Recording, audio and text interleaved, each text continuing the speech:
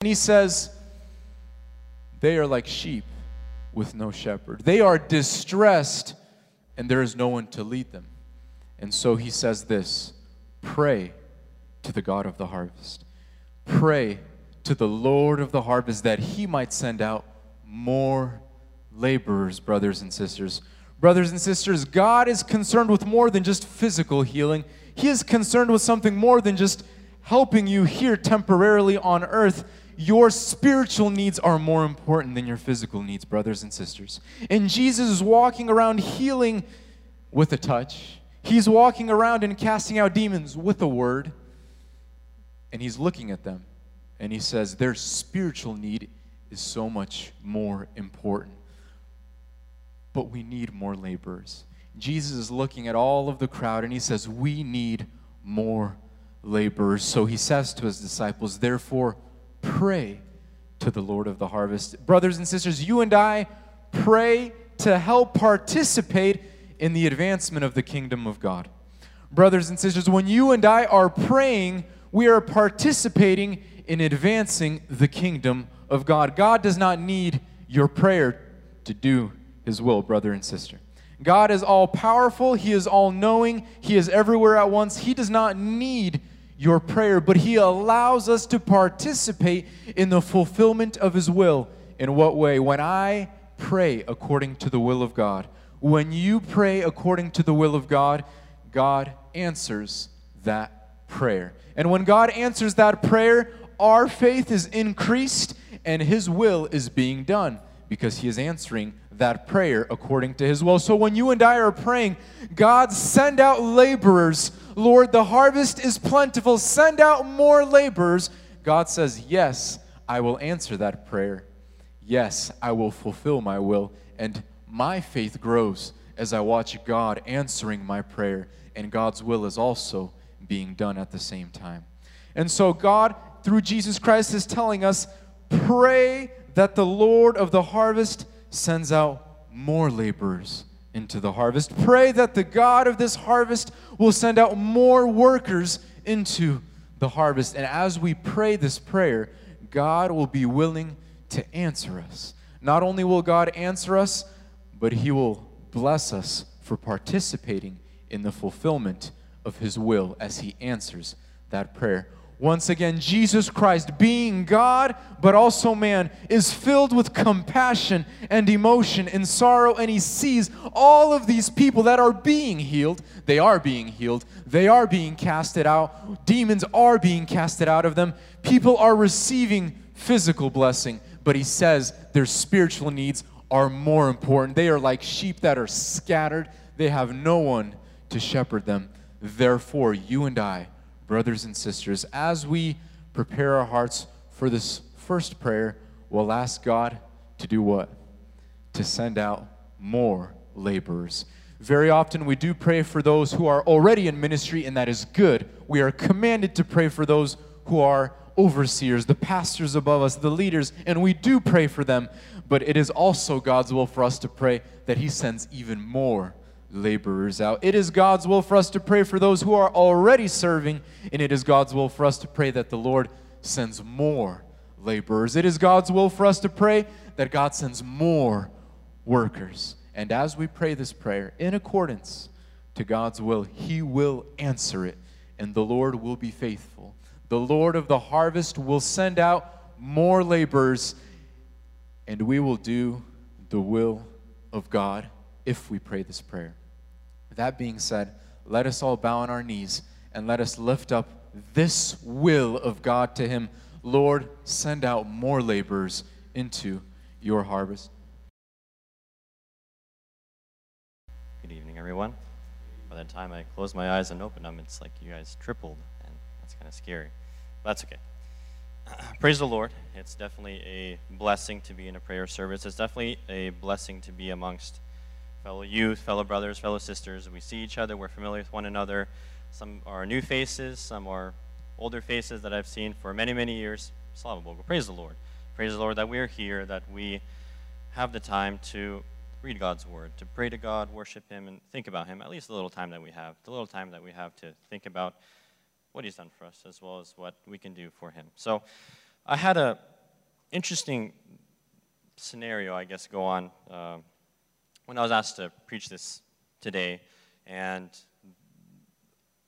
as someone who teaches Sunday school kids or Saturday school kids, and they're teenagers or they're young, you always preload these ideas in the back of your mind. Say, oh, I'll teach that maybe next month or next year, whenever I get the chance. But I was given the chance to preach this evening, so that one of those ideas in the back was, oh, I could use it today or this evening. But I spent weeks thinking about it and preparing it, and then the final day, it all just fell apart, and I said, that's not what I'm supposed to preach about this evening. And the Lord definitely did a wonderful work. I totally believe and have faith if I entirely just open the Bible, first page, first chapter, bang, here it is. Work on it, think about it, prepare the food, Michael, prepare it, and praise the Lord. Praise the Lord that He provides to us. He gives us the answers. He gives us the food that we must prepare for our sheep and our shepherds as well. Praise the Lord. So here's a couple questions. And the older adults, or I guess the already married gentlemen and gentle ladies, who are you married to? Who are you married to? Who is your spouse? And that's a pretty interesting question. Some could get a little shy and get a little red-cheeked, like myself right now. But I'm married with Anna. We have a few brothers who are married and some sisters who are married as well. But who are you spiritually married to? Who are you spiritually married to? You probably never asked yourself that kind of a question. But we'll dive into that idea in Romans chapter 7. I'll read about 6 verses. It's Romans chapter 7, verses 1 through 6.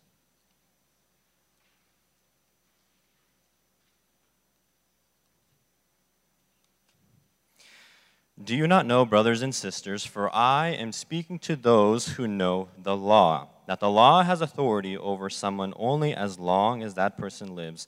For example, by law, a married woman is bound to her husband as long as he is alive. But if her husband dies, she is released from the law that binds her to him. So then, if she has sexual relations with another man while her husband is still alive, she is called an adulteress. But if her husband dies, she is released from that law and is not an adulteress if she marries another man. So, my brothers and sisters, you also died to the law through the body of Christ, that you might belong to another, to him who was raised from the dead, in order that we might bear fruit for God. For when we were in the realm of the flesh, the sinful passions aroused by the law were at work in us, so that we bore fruit for death.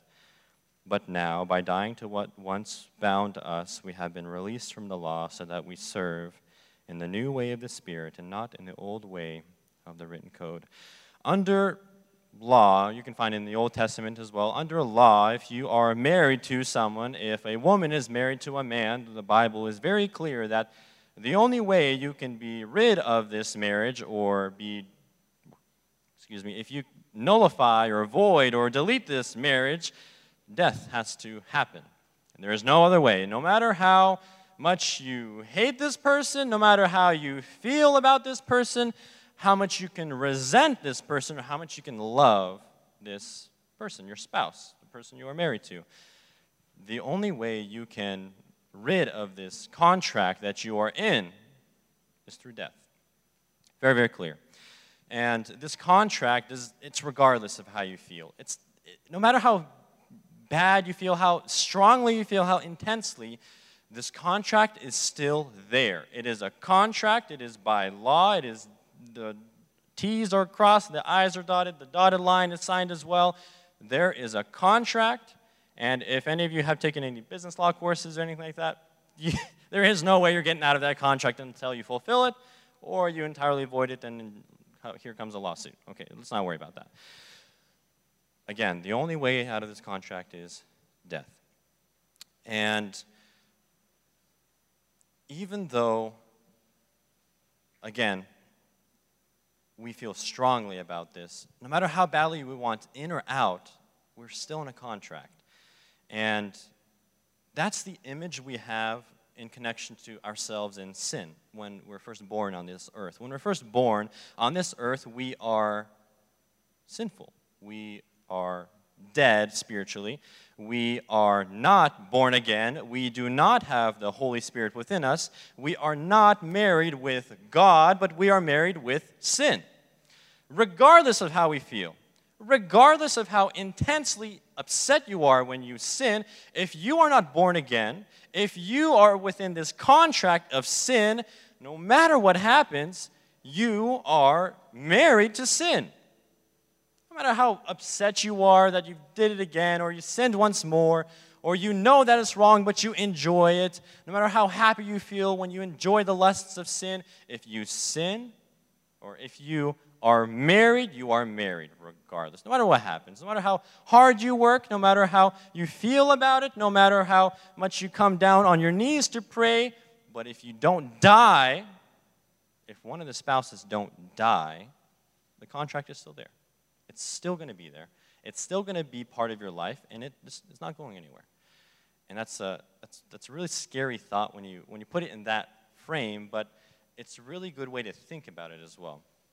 Because you're supposed to die to sin, or someone has to die in this marriage, you and sin. Someone has to die. Now, as we live on this earth, I think we're very, very clear that sin isn't going to die. Sin is very well among this earth and world, and we're all seeing it, and it's only getting worse in some people's opinions, and we see it very clearly. Sin is way out there, and it's attacking absolutely everyone. So the contrary route is you must die. You must die. And I just want us to focus on the idea that the only way out is through our decisions, our choice. Now, there's a really awesome aspect to this because you're not alone on it. You're not forgotten about it. God has plenty of word in the Bible that says He wants you out of this sin. He wants you to die of this flesh, die of this sin, put on the cross daily, put away these fleshly desires, and look after and go after and seek after the Lord. But we have to complete the first step of death. And fortunately enough, we have Jesus Christ who died for us already. He fulfilled the death that we were supposed to commit. We were the ones that were supposed to be crucified on the cross, die to our sins, bear the punishment that Jesus Christ bore. So someone has died. And now we're on to the next step. If we were to look at quickly Matthew chapter 11, I'm not going to pull to it, but Jesus calls to us. God calls to us and says, "Come to me if you are burdened. Come to me if you are heavy laden, because I have an answer to this. I have something that is easier for you. It is a lighter yoke. It is better for you. Come to me. I want you." But you can't come to me if you are married to sin instead. God absolutely wants your entire life, your aspects, your decisions, your heart, your spirit. God wants to fill you with Himself, but He cannot enter somewhere that is full of something else. God cannot enter a contract that He has no writing in. God cannot become married with you, given the Holy Spirit, if you are filled with something else. And that is the sinful flesh that we have been given and have from birth. That's what we have. Unfortunately, whether you like it or not, we have the sinful flesh. And we are definitely fulfilling that flesh if we're not born again. Now, also in Psalms 23, we see that the Lord gives us rest. His waters refresh us. The Lord is so good. The Lord is so fulfilling. The Lord answers everything that we need in our spiritual sense. Like Dennis said, our physical aspects can be healed, but it's the inside that must be taken care of first and foremost. That's the most important part in the idea of when we have this marriage. Now, God wants us, but if we read verse 3 in chapter 7, it says, "So then, if she has sexual relations with another man, this woman, while her husband is still alive, she is called an adulteress. But if her husband dies, she is released from that law," and so on. even if we try to part-time God on the weekend or on any other day of the week, if we want to part-time God, say, I really enjoy it. I think it's going to work out the way I have it planned, and it's going to be fine, and I'll just come to God, and He'll forgive me on the end of the week. You're an adulterer. The Lord says it Himself. We have it, Apostle Paul wrote it, but it's in the Bible, which is the truth. You're an adulterer if you commit this type of hypocrisy, that we want to part-time the Lord, if we want to lay with sin one day and then lay with God the other day. That is entirely disgusting to the Lord. That is something we want to prevent. That is something that we want to stay away from.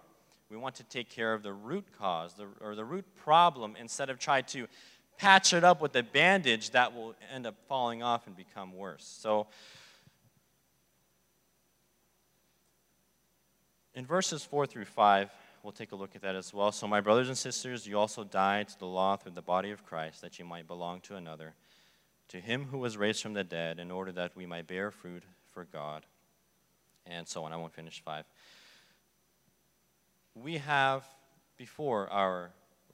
during our marriage, from the birth of our life, we have the marriage of sin. We, not even intentionally sometimes, but we end up producing these fruits of evil.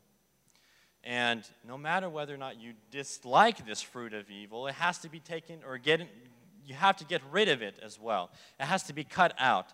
So out of all of this, it's all wrapping up to the same idea that we have a sin problem, that we are not only just enjoying or indulging ourselves, but it's contracted within our life.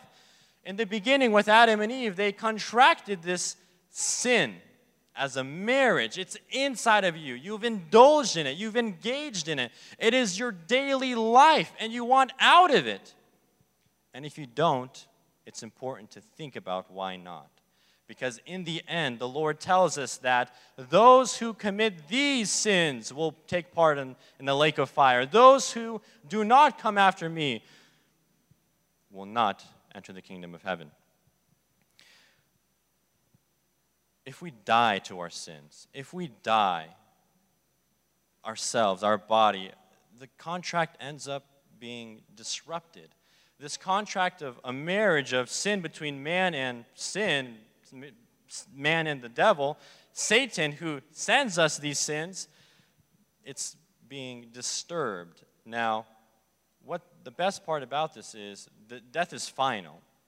Jesus Christ, when He was on the cross, He didn't say this is temporary. He didn't say this will work for a while. He told us that it is finished. It is done. It is final. This marriage is done. The contract is over. There's no appendix beside it. There's no appendice. There's no terms or contracts. There's no final determinations. There's no appeals. The devil can't come to you and say, but you are still with me. The devil can trick you. He can send you temptations, which will come after this rebirth, which will come after the contract is over, because he wants you back. He wants you again. He said, remember how much fun we've had. Remember the lust that we've enjoyed. But you're no longer in the contract. Therefore, you're in a new contract with the Holy Father. The Holy Spirit enters you completely, and it's a new one. This new contract cannot be nullified. There's no void to it. There's no special terms that the devil can just simply pull out the page and say, aha, you can still come back to me. You have a new contract with the Lord. You have this new agreement, but you also have to be faithful to it as well. Just because we came down on our knees and we prayed the Lord to forgive us and to accept our hearts, and that we believe that Jesus Christ is our Lord and Savior and that He has died for our sins, that we have been forgiven, does not mean that we go straight back to the path that we came from. We must be faithful to the Lord. Just as a husband and wife is faithful to one another, we must be faithful, because the Lord is always faithful. You will never find a promise the Lord has broken or forgotten. You will never find a moment where the Lord was never just or good to us. It is us that continue to fail. And that is so important for us to remember, because we must act upon our faithfulness. Hebrews chapter 10, tells us in verse 23 that we must be faithful to the Lord. We must be faithful to this new marriage that we have been given, this new contract that we have signed, this new birth, this new life, this new creation. The Lord will take good care of us. But the next question is, who are you married to? Who is your spouse in your life? If you can't answer that question, think about it a little bit. Think about it in prayer. Question yourself. Is the Lord in marriage with you? Have you died to sin? Have you rejected sin and turned away from it entirely? If so, welcome to the kingdom of heaven. But if not, question it. And let's question it in prayer. Let us stand on our knees and let us come to Jesus Christ and have a one-on-one. It doesn't have to be long. It doesn't have to be something that I have to take part in. You ask yourself this question of, am I in marriage with the Lord? Am I in this contract with someone who has redeemed me, not put me to our evils, or not put me to the sin, not send me the sin? Let us pray together, brothers and sisters. How are you guys? Good. That's good. Have we all come here to pray? Well, I hope so, because it is prayer service. You know, when I was asked to preach about 2 weeks ago, I had this theme, this topic in my mind, and I was working on it for like 2 weeks. And I was working on it like hardcore. Thursday, Friday, Saturday, Sunday, I was thinking about it all day. Monday, I was thinking about it. Today, I was thinking it, but it just didn't work out. And I was like, God, I can't do this, you know? I can't come out here and not be prepared. Believe it or not, I opened the Bible, and I was like, God, first page, the first verse I'm going to see, I'm going to preach on it. I open it up, Philippians chapter 4, verse 6. You guys can turn there. I won't read from there for now, but we'll talk about it later.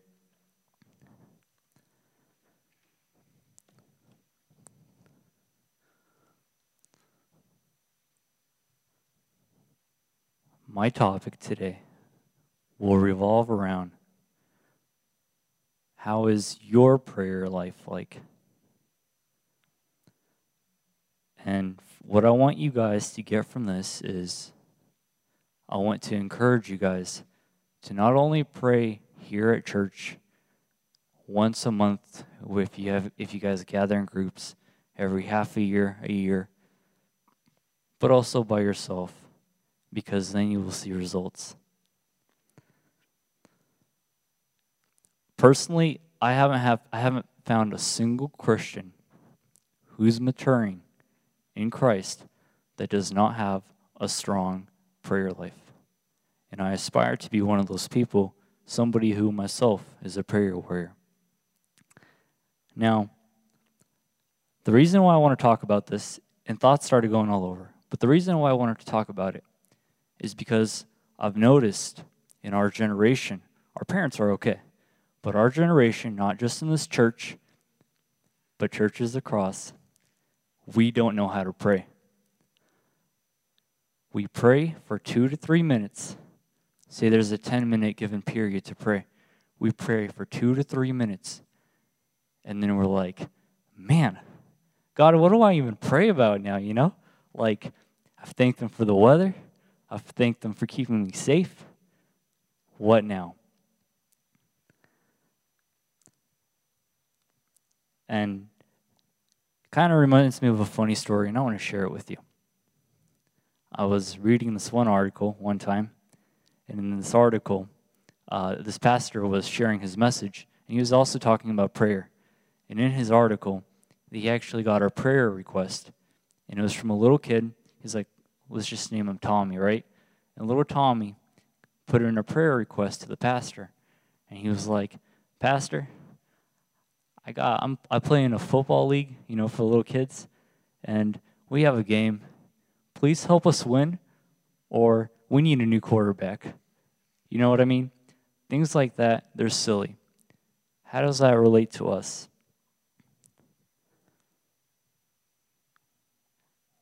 We usually, when we pray, after we get done with our 2-3 minute prayer because we don't know what to pray about,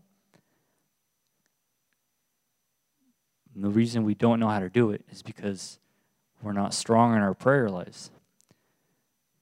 When we pray, our faith grows. Now, faith is just like a muscle, right? You can't grow any muscles on any part of your body unless you work it out, just like prayer. And I've realized that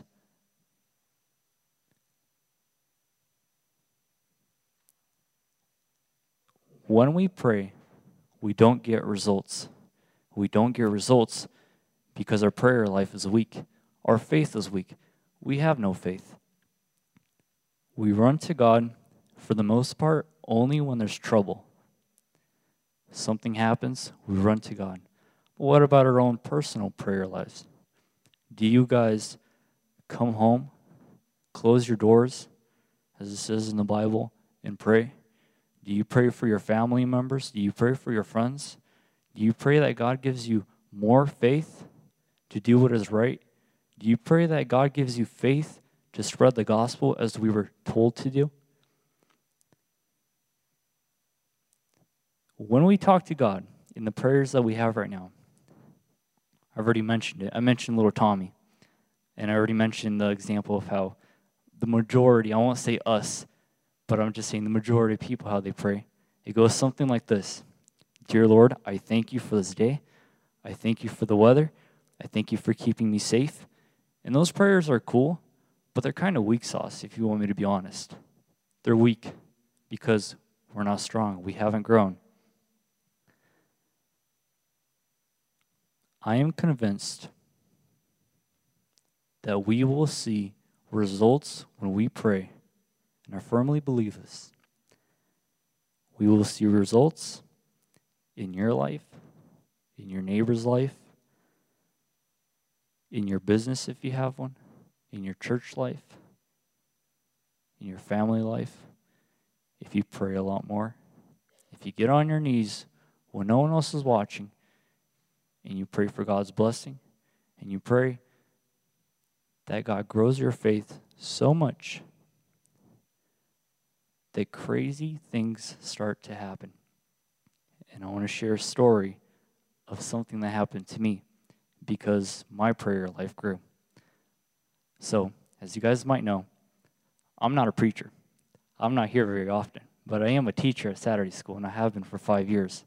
Now, when I started, I was kind of whack, you know what I mean? Like, I was okay, but I wasn't the best. I had no prayer life. I knew the Bible a little bit, and it was okay. It was mediocre. And it finally got to me that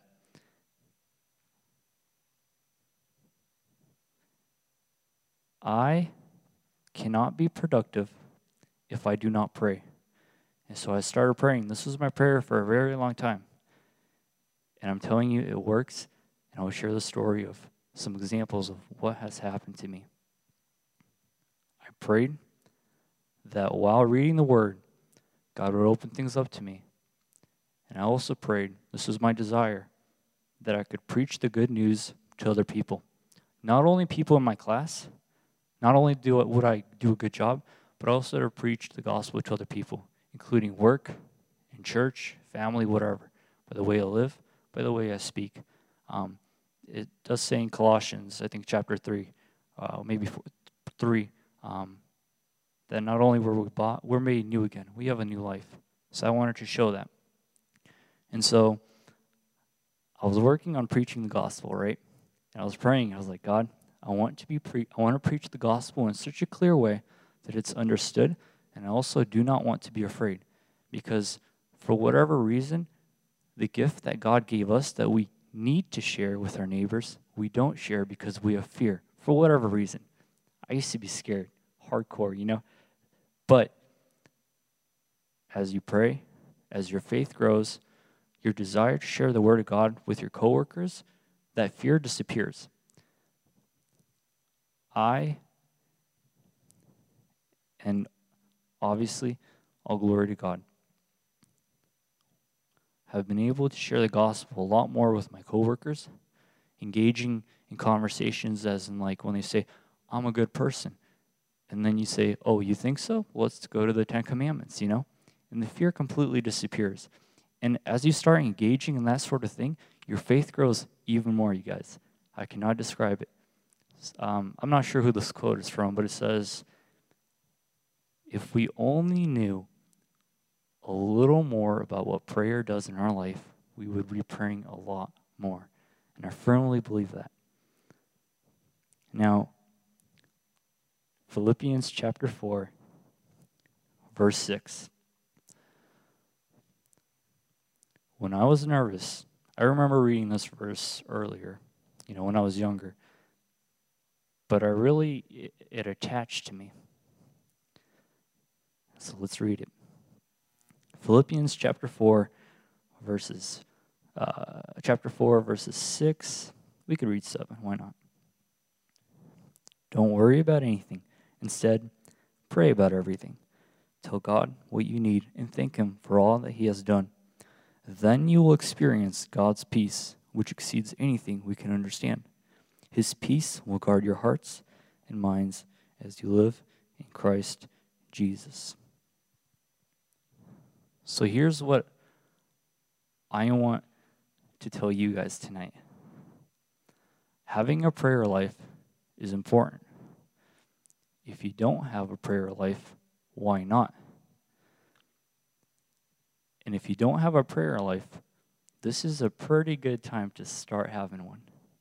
So when you're praying right now and you don't know what to pray, you don't know what to pray after a minute or two, I would encourage you guys to start referencing scriptures. The Bible is full of prayers, Psalms. You can find it in you can find it in Philippians, Corinthians, Paul's prayers. Thank God, there's a lot to be thankful for. And so with that, what is your prayer life, and what are you going to do about it? Let's get on our knees and pray and ask God, God, I want to have a prayer life if I don't already, because I know that once I do, my faith will grow. It has to.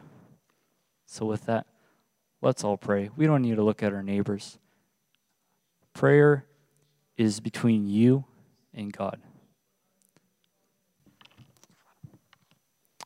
Praise God. I will be speaking today on friendship with Christ. Before I speak about friendship with Christ, I want to speak about friendship with man. What does a healthy friendship look like? I've narrowed it down to these 3 things. It might not be just these 3 things, but this is what I came up with. A healthy friendship has these 3 qualities: fellowship, constant fellowship, agreement, and exclusivity. Now, what is fellowship? Fellowship is spending quality time together, and constantly spending quality time together. I want to ask a question. How long can you go without having fellowship with a person and still remain friends? 6 months? A year? Have fellowship with a person once a year and still remain friends? Doubt it. Yeah, maybe once a month you see that guy at Statewide, when you have fellowship for an hour and a half, maybe I could see it. So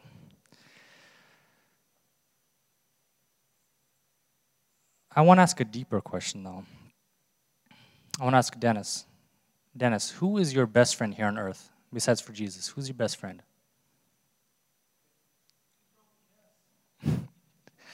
His wife. That's a good answer. And I want to ask Dennis a question. Can you maintain a healthy relationship with your wife by just having fellowship once a month with her?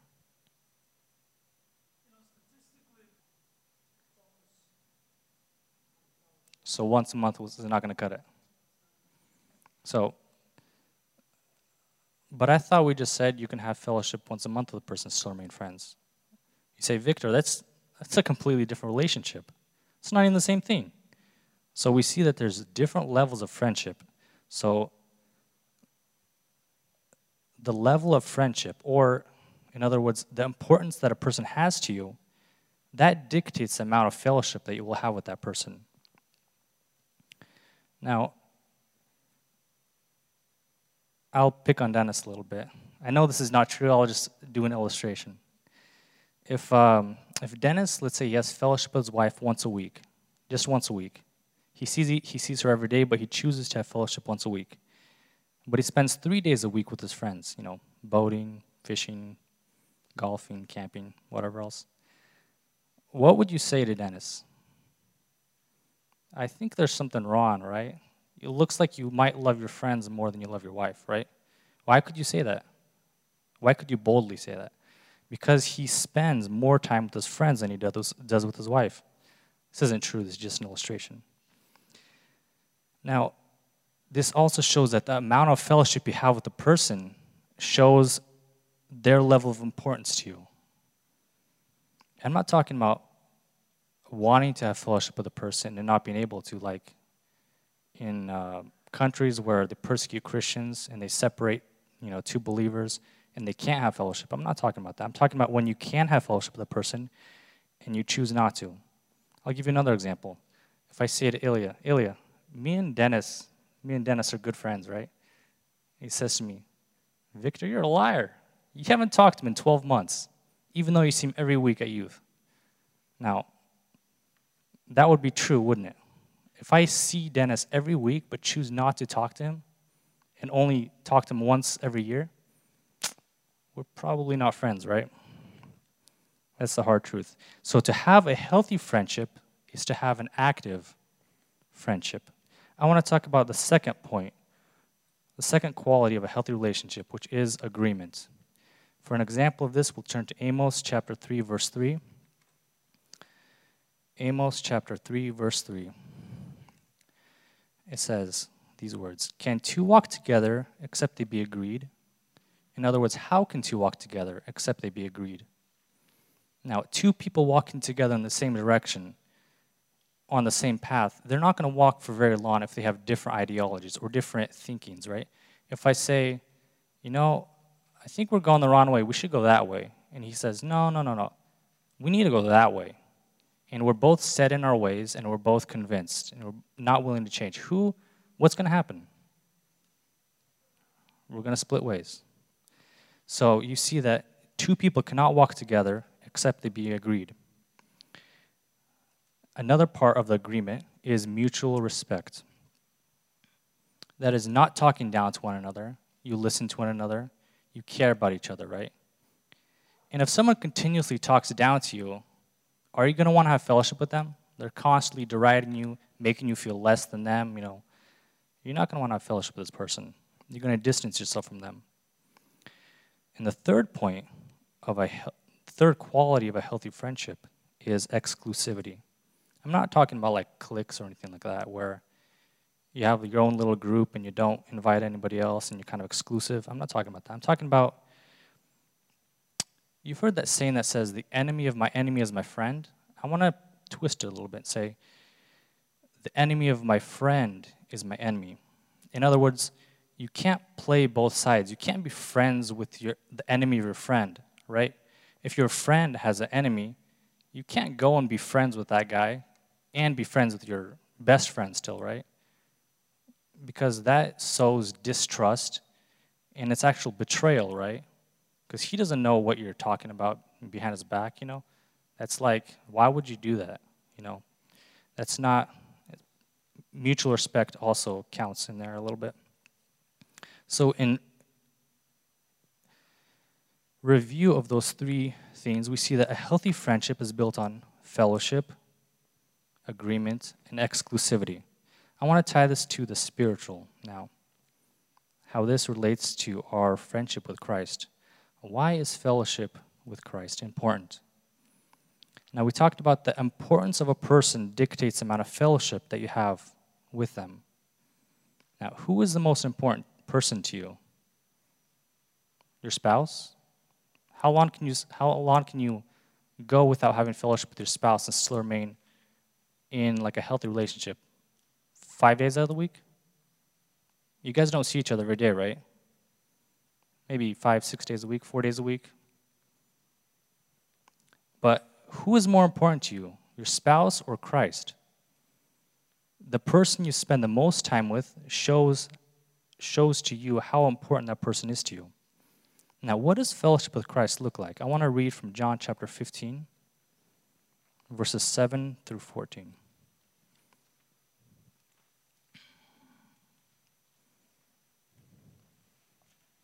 John chapter 15, verses 7 through 14. It says these words, "If you abide in me, and my words abide in you, you shall ask what you will, and it shall be done to you. Herein is my Father glorified, that you bear much fruit, so shall you be my disciples. As the Father has loved me, so have I loved you. Continue in my love. If you keep my commandments, you shall abide in my love, even as I have kept my Father's commandments and abide in his love. These things have I spoken to you, that my joy might remain in you, and that your joy might be full. This is my commandment, that you love one another as I have loved you. Greater love has no man than this, that a man lay down his life for his friends. And you are my friends, if you do whatsoever I command you." Verse 14 was always really confusing to me. Like, who says that? You're my friends if you do whatsoever I command you? What kind of friendship is that, right? But if you take it out of context, it doesn't make sense. But if you read it in the context of chapter 15, it starts to make a little bit more sense. Jesus in that verse 14, he's not saying, he's actually balancing the friendship, the scales of friendship. Because if verse 14 didn't exist, then our friendship with Christ would kind of be one-sided. You see, it says in verse 7, "If you abide in me and my words abide in you, you shall ask what you will and it shall be done to you." That's a promise. He's saying that abide in me and my words abide in you. Basically, pray and your prayers will be answered of God, right? But that is a one-sided relationship. That's like take, gimme, gimme, and you're not giving anything to God, right? But Christ is balancing the scales, and he's saying, not only will I give to you, but you must also give to me. And as Michael was reading, right? I think it was Michael who was reading, my yoke is not heavy, right? The burden is light. Christ in verse 14 is basically saying that the words that you read, you have to obey them. You have to be obedient to the commandments that you're given. I'll give you an example, a little illustration. You work in an office. You get a memo that says the copier is broken, don't touch it. Repair technician is on his way. You read the memo and you ignore it. You're like, oh, whatever, it's another one of those things. And then you remember that you need to make a copy. So you run over the copier, open the lid falls off, it breaks, you destroy the machine basically. Why did you do that? Because you weren't paying attention, you weren't obedient to the commands that you were given, basically. You weren't obedient. You can't read the Bible the same way that you read that memo. You can't just glance over it and be so dismissive about it. Christ is saying that you have to read the word and obey the word. That is what Christ is saying in verse 14. You must obey what you read. That is what fellowship with Christ looks like. Fellowship is a two-sided, right?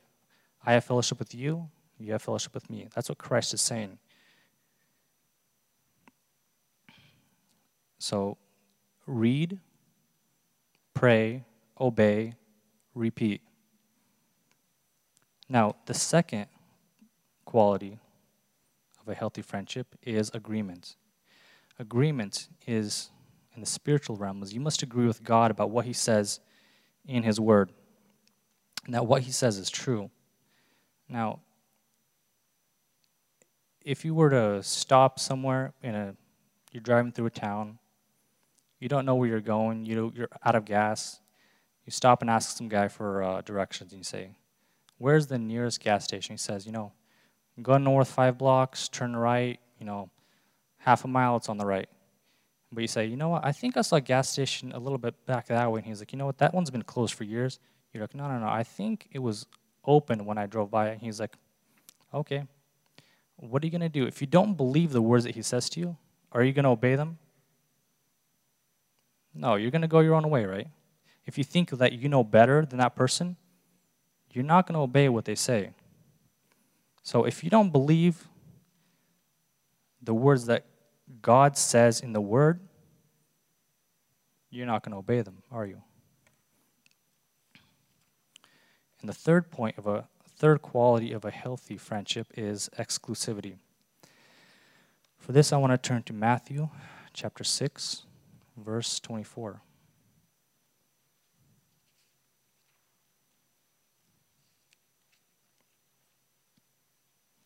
Matthew chapter 6, verse 24 says these words, "No man can serve two masters, for either he will hate the one and love the other, or else he will hold to the one and despise the other. You cannot serve God and mammon." In other words, you cannot serve God and money. You can't serve two masters, Christ is saying. You can't serve anybody but God, right? He's saying not only money, but anything that gets in the way of you and God. And I want to read another verse from James chapter 4 that'll add on to this quite nicely. James chapter 4. James chapter 4 and verse 4.